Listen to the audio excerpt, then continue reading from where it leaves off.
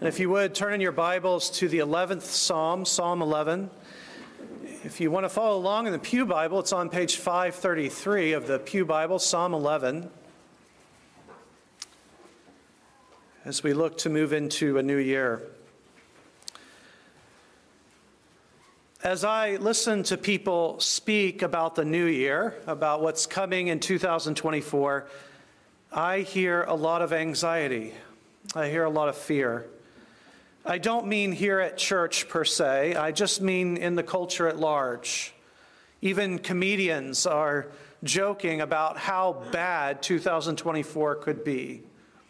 Now, to our young people, this is quite normal. But I'm old enough that I can remember a time when people used to look to the new year with expectation, even with excitement and optimism. I don't know exactly when that changed, but I think we can agree it has changed.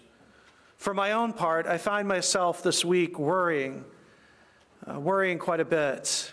First thing that came into my mind as we approached the New Year's, ironically, sadly, the first thing that came into my mind were, I wonder if there will be mass shootings tonight and tomorrow as people gather vulnerable people in large groups.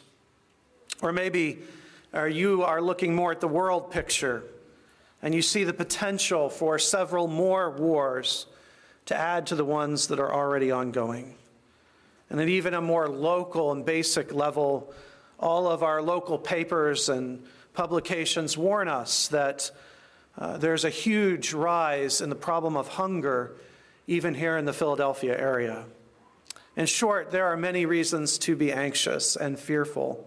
From something as sophisticated as artificial intelligence to something as simple as bacteria, we live in a dangerous world. To help with all that, I want to reintroduce you once again to this psalm, Psalm 11. It is entirely the inerrant word of God, but it is also the word of a man chosen and inspired by God's Spirit, David. This man has been used of God to help me, to help the church deal with her fears for thousands of years. In part, I think this is because his own life was so incredibly dangerous and dysfunctional, more so than you can possibly imagine. When you pick up a Psalm of David, you can always begin by saying to yourself, he has more trauma than me. Therefore, whatever he's about to say comes from the crucible, not from the comfy chair in a library. In fact, it's hard to communicate to you briefly just how absolutely brutal his life really was. He was the 8th son of his father, and being rather expendable, he was sent to shepherd the sheep. Now, prior to industrialization, this meant facing wild animals in the wild with a piece of wood. It meant finding places to sleep without GPS. It meant facing bandits and rogues and whoever else might be out there, and many other things that most of us could not handle.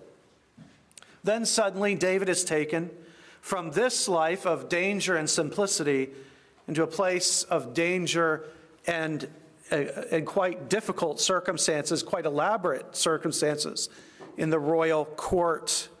He marries the king's daughter, Saul's daughter Michal, and becomes best friends with the king's son Jonathan, only to have that king, Saul, his father-in-law, hunt him like an animal, condemn him to death, and make him Israel's most wanted. Even a group of priests who helped David, sort of accidentally helped him, were quickly slaughtered, butchered for their so-called treason. We can only imagine how he processed events like that. Meanwhile, everyone that knew him, and this went on for years, everyone that knew him had to make a decision, either to protect him or try to kill him. There was no in between. In the middle of all this, on a personal level, his wife was taken from him by his father-in-law and given to another man. He's forced to pretend that he's insane, so as to survive with the Philistines for a time, who, by the way, their champion Goliath, he just killed a few years earlier. They don't like him very much, and they have thought of some really nasty, slow ways to kill him. He escapes only by drooling and pretending like he is insane. The hiding and the running finally does come to an end, but only after his best friend Jonathan and Saul are brutally slaughtered by Israel's enemies. He then inherits a nation that is small, embattled, and not even fully on board with his leadership. And then he goes to war. War, when going to war meant beating someone to death with a relatively blunt object. When war meant smelling the breath of the person you were killing and stabbing them or them stabbing you slowly to death. And then later on, when he's older, when you think he might get a bit of a break, when it seems the kingdom has finally been settled, his closest friends betray him. And by betray him, I don't mean they didn't endorse his campaign. I mean that they literally tried to kill him and overthrow his reign. Behind all of this insurrection, of course, was his own son, Absalom. And you can imagine that pain, the pain of a father whose son has intentionally plotted to kill him, a son who systematically takes his wives to a tent on a public hill and assaults them sexually in order to take over the realm from his father. Now, here's my point. When David says, "In the Lord I take refuge," I think we should listen. First and foremost, because this is the word of God, but also because it's the testimony of a believer whose life was unparalleled in terms of pressure and stress. So let us listen carefully today to how David faced the extreme anxiety of his life, and may God use it to strengthen us in our own time of need. So if you would please stand as I'll read to you Psalm 11, verses 1 through 7.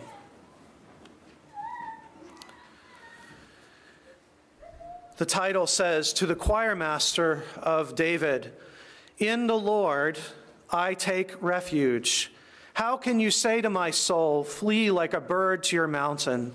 For behold, the wicked bend the bow. They fitted their arrow to the string to shoot in the dark at the upright in heart.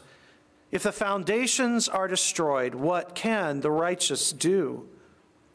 The Lord is in his holy temple. The Lord's throne is in heaven. His eyes see. His eyelids test the children of men. The Lord tests the righteous, but his soul hates the wicked and the one who loves violence. Let him rain coals on the wicked. Fire and sulfur and a scorching wind shall be the portion of their cup. For the Lord is righteous. He loves righteous deeds. The upright shall behold his face." This is God's word. Let's pray now and ask his blessing on it. Father, we come to you at the beginning of a new year, and there are many fears and anxieties around us, and in fact, the whole world seems to shudder and to shake. But we, with David, lift our eyes up to heaven and see that you are enthroned and undisturbed in your majesty and your glory.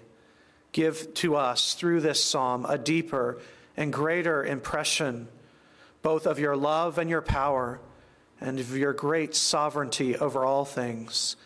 And being convinced of this, send us out with courage to face what the new year brings. This we pray and ask in Christ's name. Amen. Amen. Please be seated.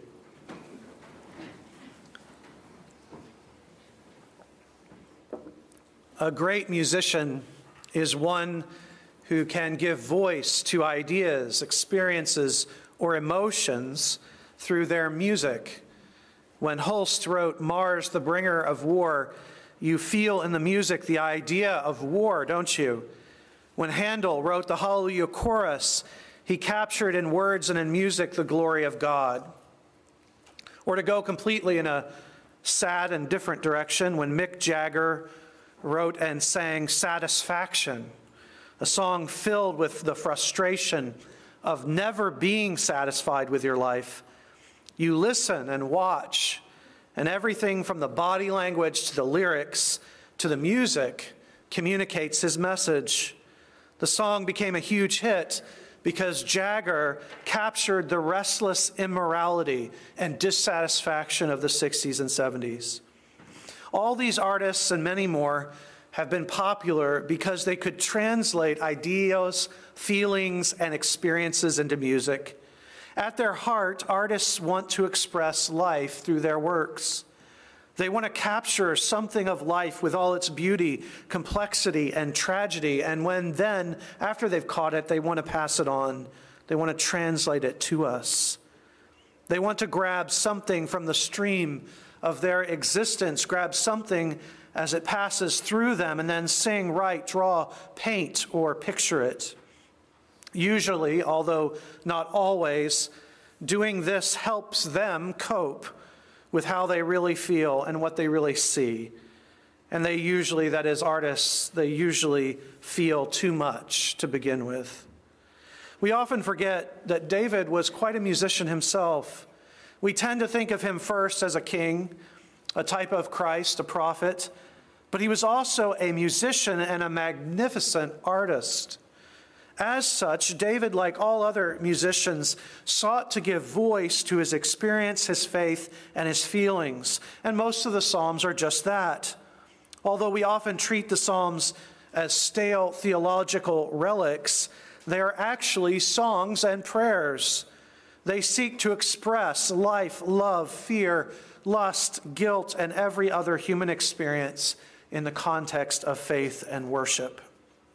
Well, in this song, Psalm 11, David explores through poetry and music fear, anxiety, and faith. In doing that, he touches every one of us, doesn't he, if we're willing to listen? Everyone here is daily anxious. Everyone here struggles with fear and faith. Sure, things like an archer in the dark are unique to David the king, his period of life. But the feeling, the emotion is the same. I think it's especially important that we think about fear and anxiety, not just because it's such a common experience, but because it lies behind so much of our other sin. Quite often, for example, our anger problem is actually driven by fear. I don't know if you've noticed this before.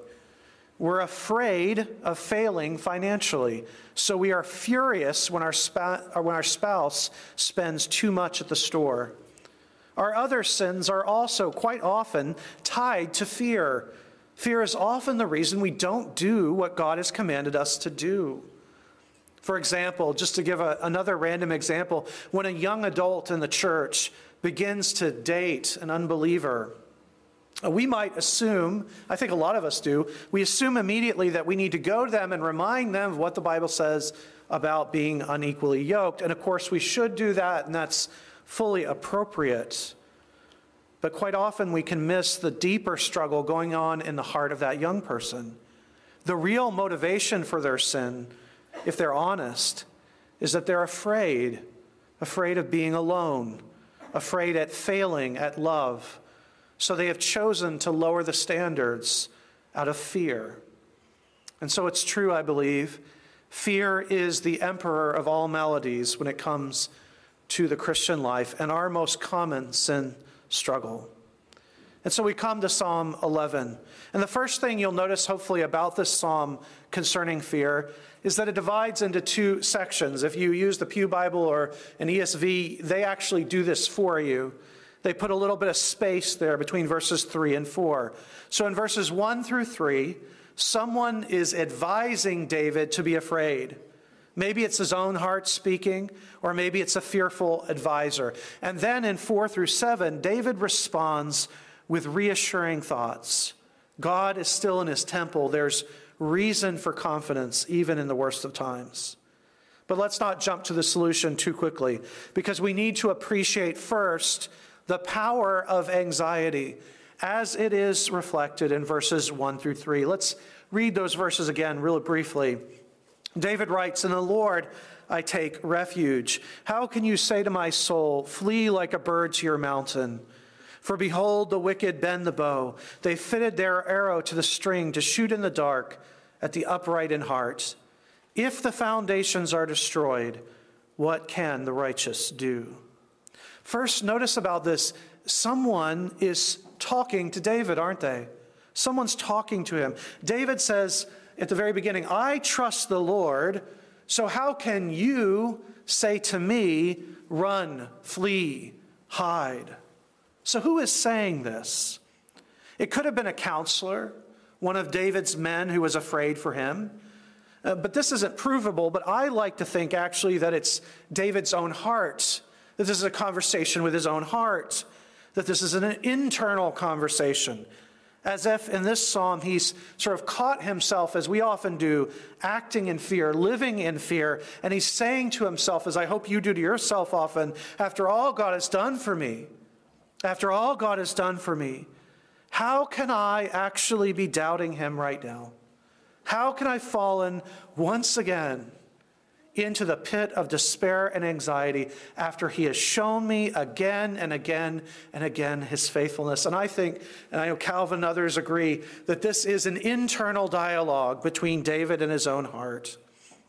But whichever it is, whether it's his heart or it's a well-meaning advisor, we need to note that this person speaking cares for David, at least outwardly.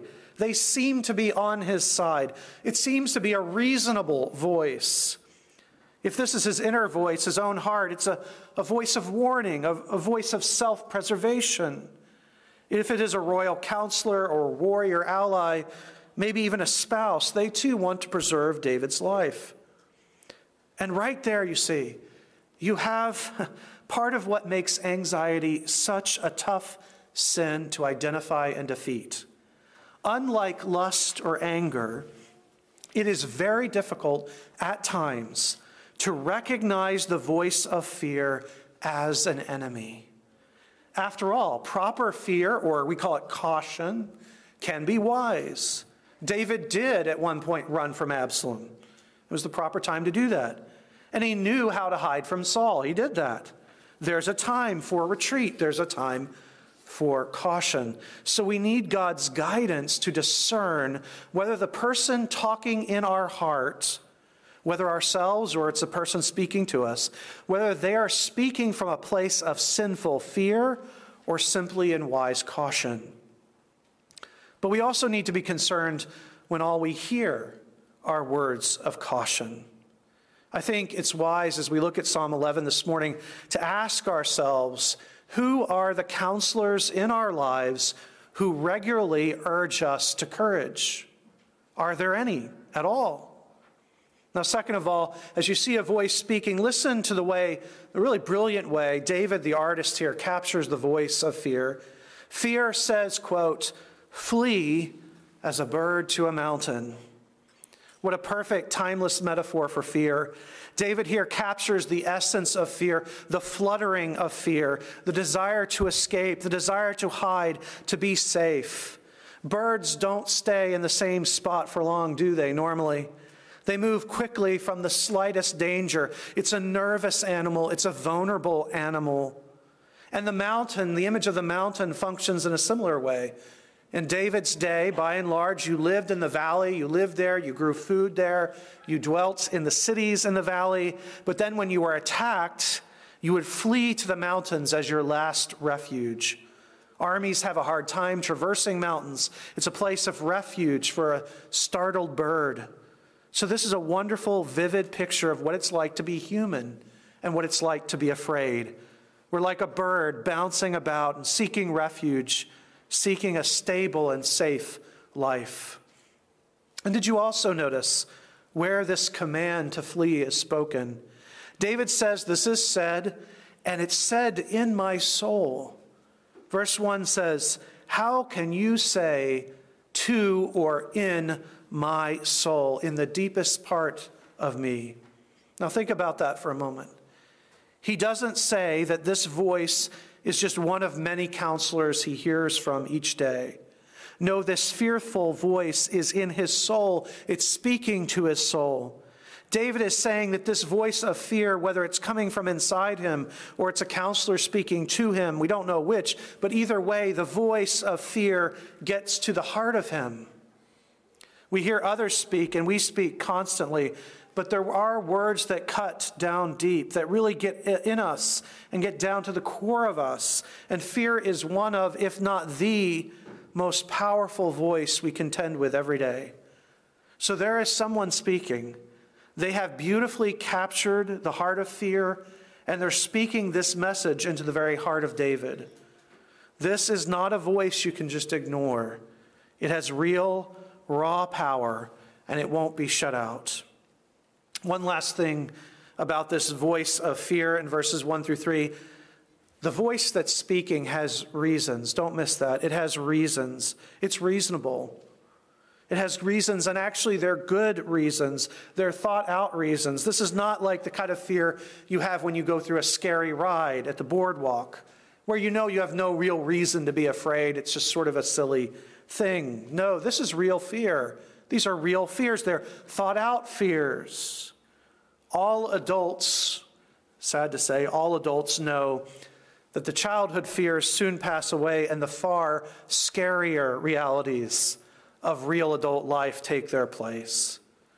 And so here the psalmist gives reasons. There's real legitimate reasons for his fear. First, he says, we have enemies. We have enemies. In verse 2, we're introduced to an archer. Now remember, in his world, we're not used to archers, but in his world, archers can kill from a distance. You can't see it coming. You don't ever see it coming. You hear a little whistle, maybe a sound, and it's over by the time you've heard it. David has faced wild animals, and he's faced adults in combat. But at least in those situations, you have your weapons and your enemy firmly in front of you. But an archer can be lurking anywhere. It's an enemy you can't face, that you don't see coming. This was very real for David through much of his life. And notice that David describes the archer in verse 2 as one who is concealed in a corner in the dark. One of the things that makes anxiety so powerful in our lives is the what if factor.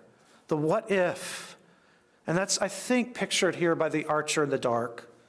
Fear doesn't have to be about anything that's out there that you can see. It can be about what you can't see, what might be out there. To use David's language, it shoots from the dark. Fear is all about the unknown. Fear is all about anxiety. What if I don't get that job? What if someone attacks me or my family? What if my kids don't end up following the Lord?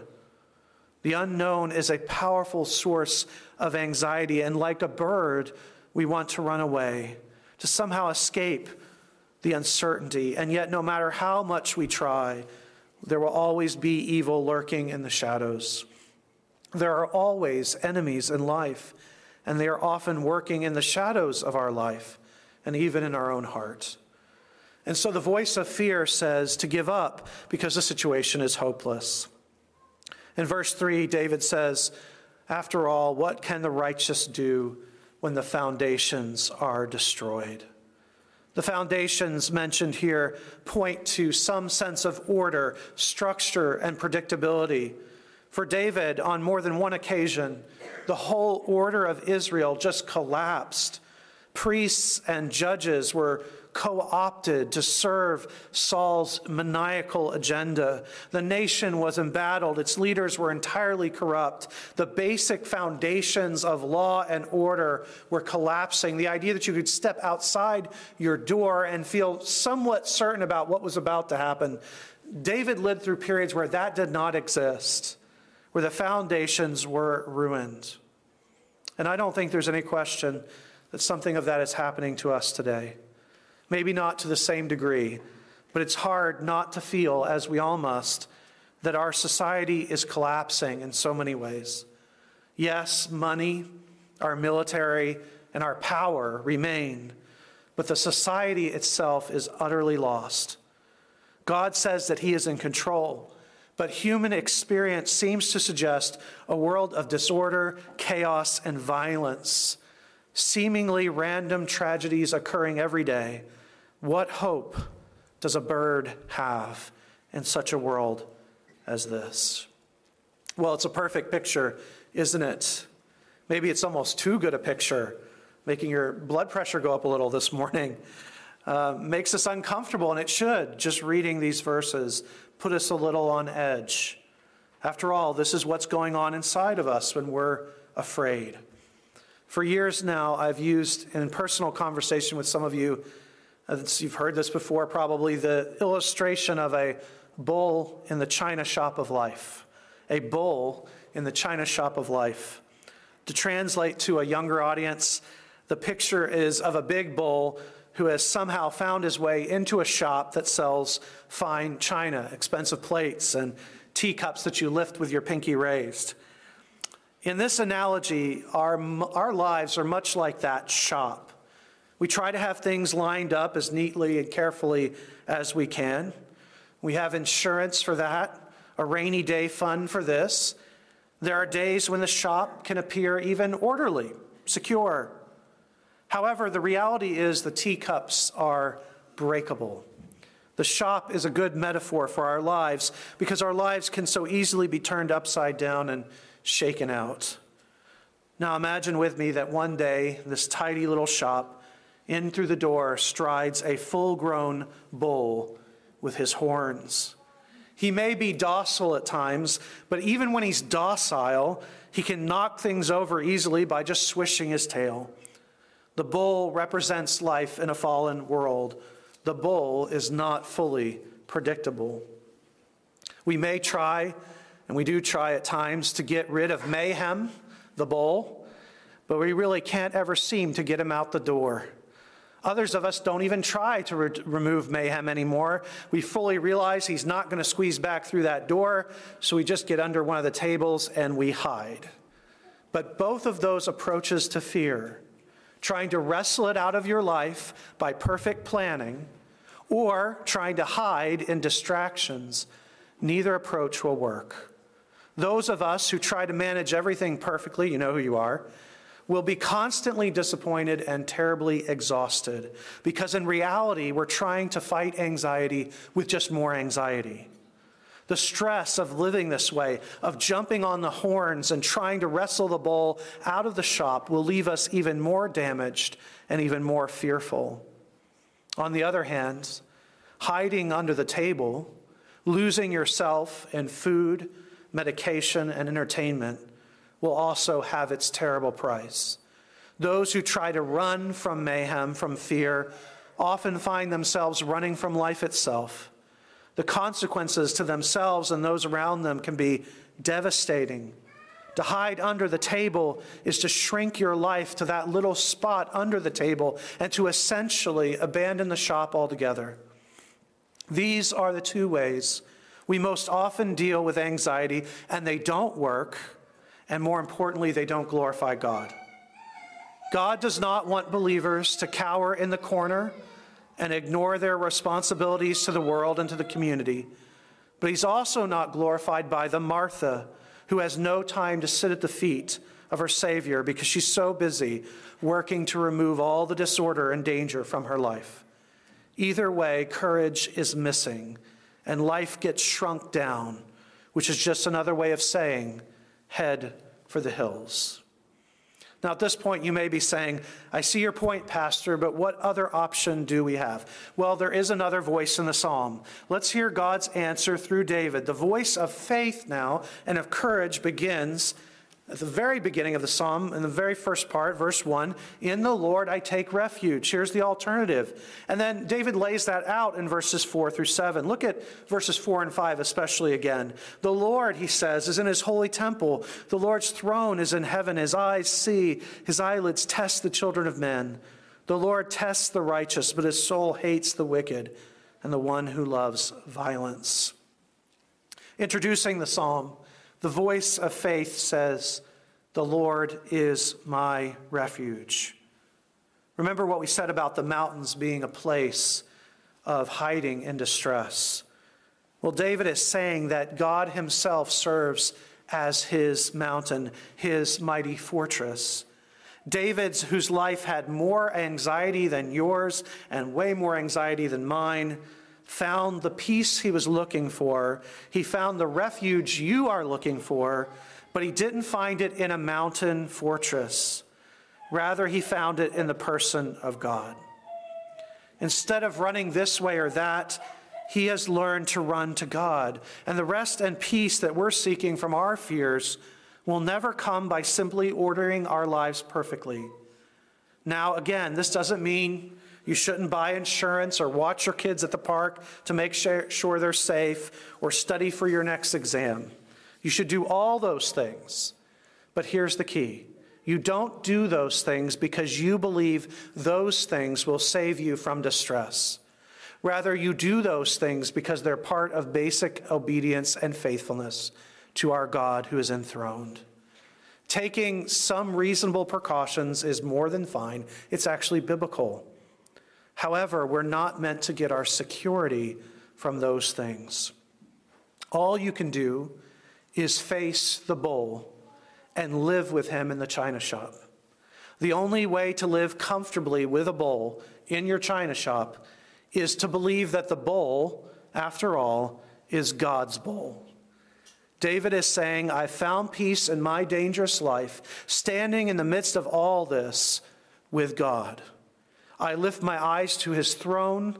I remember that he is on his throne and that he is also in his temple, the true temple in heaven. Now, putting it that way, David has given you an important hint, I think, as to how you are to understand this confidence. He heard the voice of fear in verses 1 through 3, but then he heard the voice of confidence in public worship. It was in worship, like what we've done today, that David was reminded that God was on his throne and that God was in his holy temple. Remember, Psalm 11, the very first line of Psalm 11, reminds us that it was written for the, quote, chief choir master. You see that introduction, don't you? It was written for what? For this setting, for corporate worship. Public worship in the Bible is not only the place you praise the Lord in your life, the place where you learn to trust him. We praise and we pray night and day. I hope you do in your car or beds at night. However, the Bible and all Christians before us understood that personal praise, what we do privately, is the echo of what we do publicly in public worship. And that's what's happening here. He hears the voice of confidence in the assembly of God's people. He writes the hymn so that in the assembly, in the congregation, we will remember together when we're anxious that God is on his throne and God is in his temple. In Psalm 73, a psalm that's, I think, deeply connected to this psalm. In Psalm 73, Asaph, the composer of that psalm, is deeply anxious because he sees the wicked living good lives. They're making it. They're prosperous. Something we see today too. And his faith begins to fail because he sees God's people struggling. He sees the wicked doing well. And then he wrote Psalm 73, verses 2 through 3. But as for me, my feet had almost stumbled. My steps had nearly slipped. For I was envious of the boastful when I saw the prosperity of the wicked. What is Asaph saying? I think Asaph was hearing the voice of fear. He was saying the foundations are being destroyed. There's no order in life. There's no rules. The wicked are prospering. And then people who are violent, who we all know are incredibly evil, they're doing great. And then the righteous are being persecuted. But then, in the midst of almost falling, he says this in verse 17. He says, I felt this way until I went into the sanctuary of God, the temple. And then I understood their end. In other words, he forgot who God was for a moment. But public worship saved him. Worship music brought him back. God may, for a time, allow wicked people to prosper. But then Asaph remembered what the future looks like for those people, and he shuddered. David does the same thing here in verses 6 and 7. He anticipates, he sees the sulfur and the fire and the cup of judgment that is coming. And when he remembers that, he remembers that the world actually is ordered, though it feels unordered and disordered. The voice of faith in the face of fear is never clearer or more potent for us than in worship. That is why worship is so central to the life of our church and to the work of our pastors. So David has found the peace he was looking for, but not in sticking his head in the sand, nor binging on YouTube and hoping it all goes away. No, he's found peace in being extremely productive. No, or in trying to think of everything and control everything. No, he found it by looking to God, especially in the context of worship. The second thing I want you to notice about this voice of faith is that it also has reasons. Remember how we said the voice of fear has reasons. It has the archer. It has the shaking foundations. So also to respond to this, David now gives, and I'll do this briefly, two reasons to not be afraid, two perspectives that brought him back from paralyzing anxiety. First, we're to rest because God is in his holy temple. This means that God is near us and with us.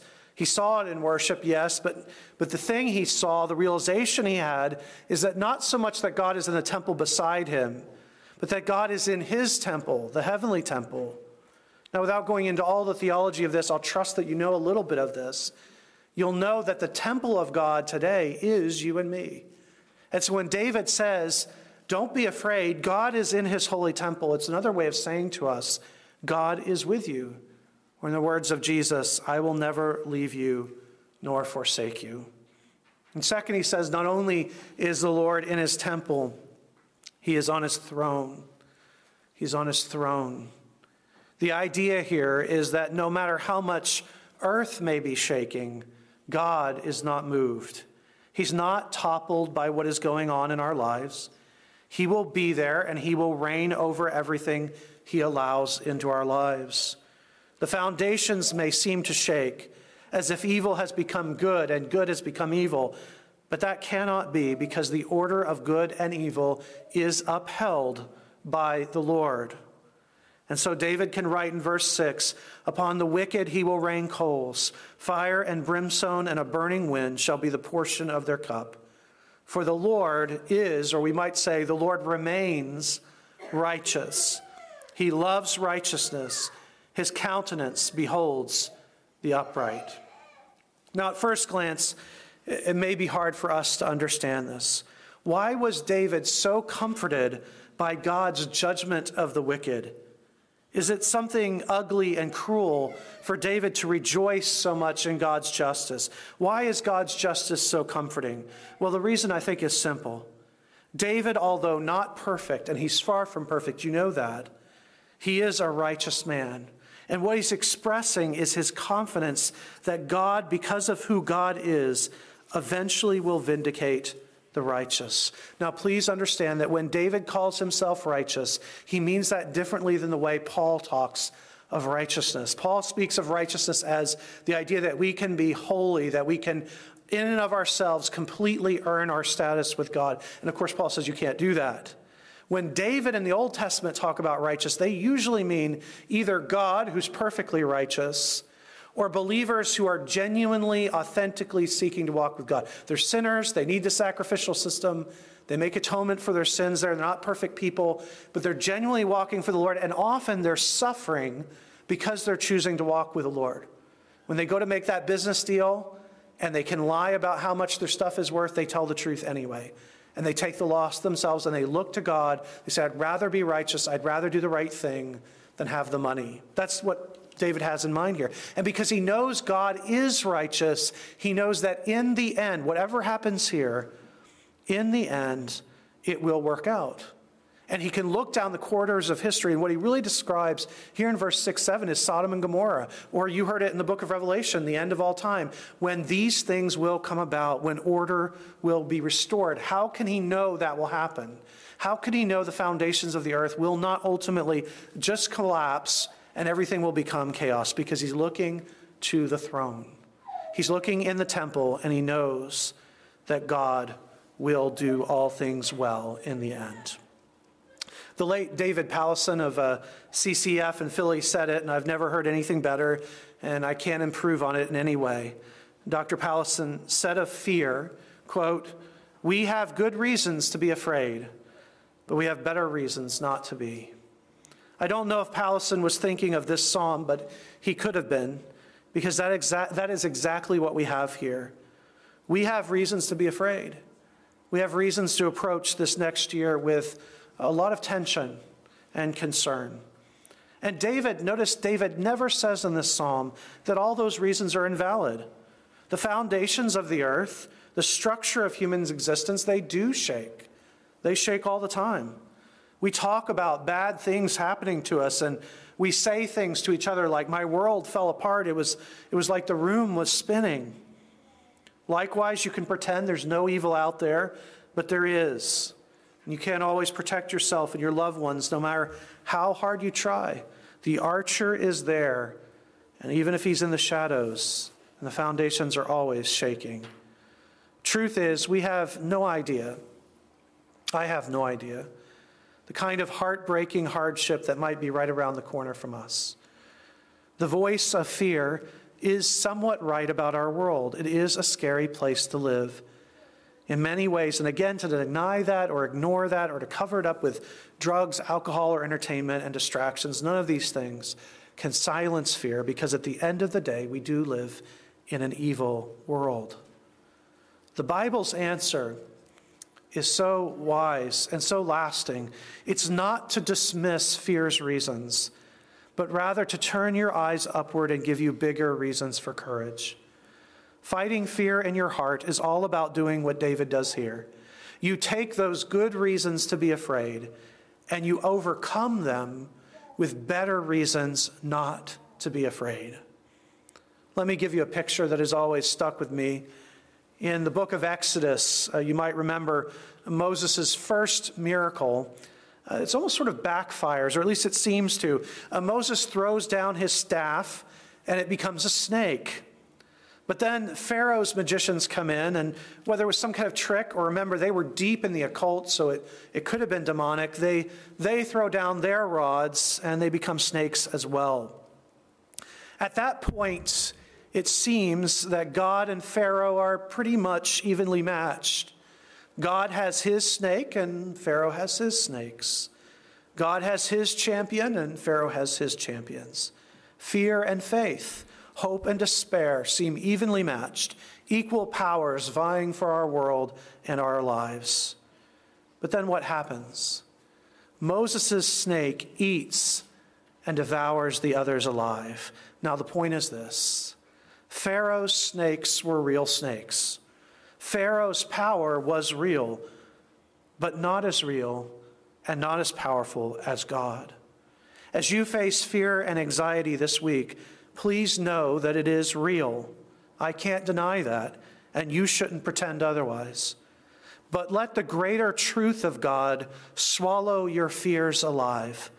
God is in his holy temple. That's you. And God is on his holy throne.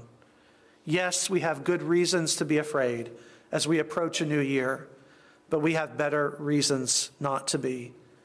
And so we can say together that we are persuaded that neither death nor life, nor angels, nor principalities, nor powers, nor things present, nor things to come, nor height, nor depth, nor any other created thing shall be able to separate us from the love of God, which is in Christ Jesus our Lord. Amen. Let's pray. Father, we do thank you that as we approach a new year with many things unknown to us, that you would give your grace to us to face those things with courage. We will not find that courage by looking around us, but only by turning our eyes to you and your glory. So give us, even this day, a fresh understanding of your glory and your goodness. Cause us to look back at your past faithfulness, to look forward to the day of judgment and vindication, and to look upward to your Son, who is seated in glory and power. Fill us with an understanding of these things, Father, so that we might be courageous in the year to come. This we pray and ask in Jesus' name. Amen.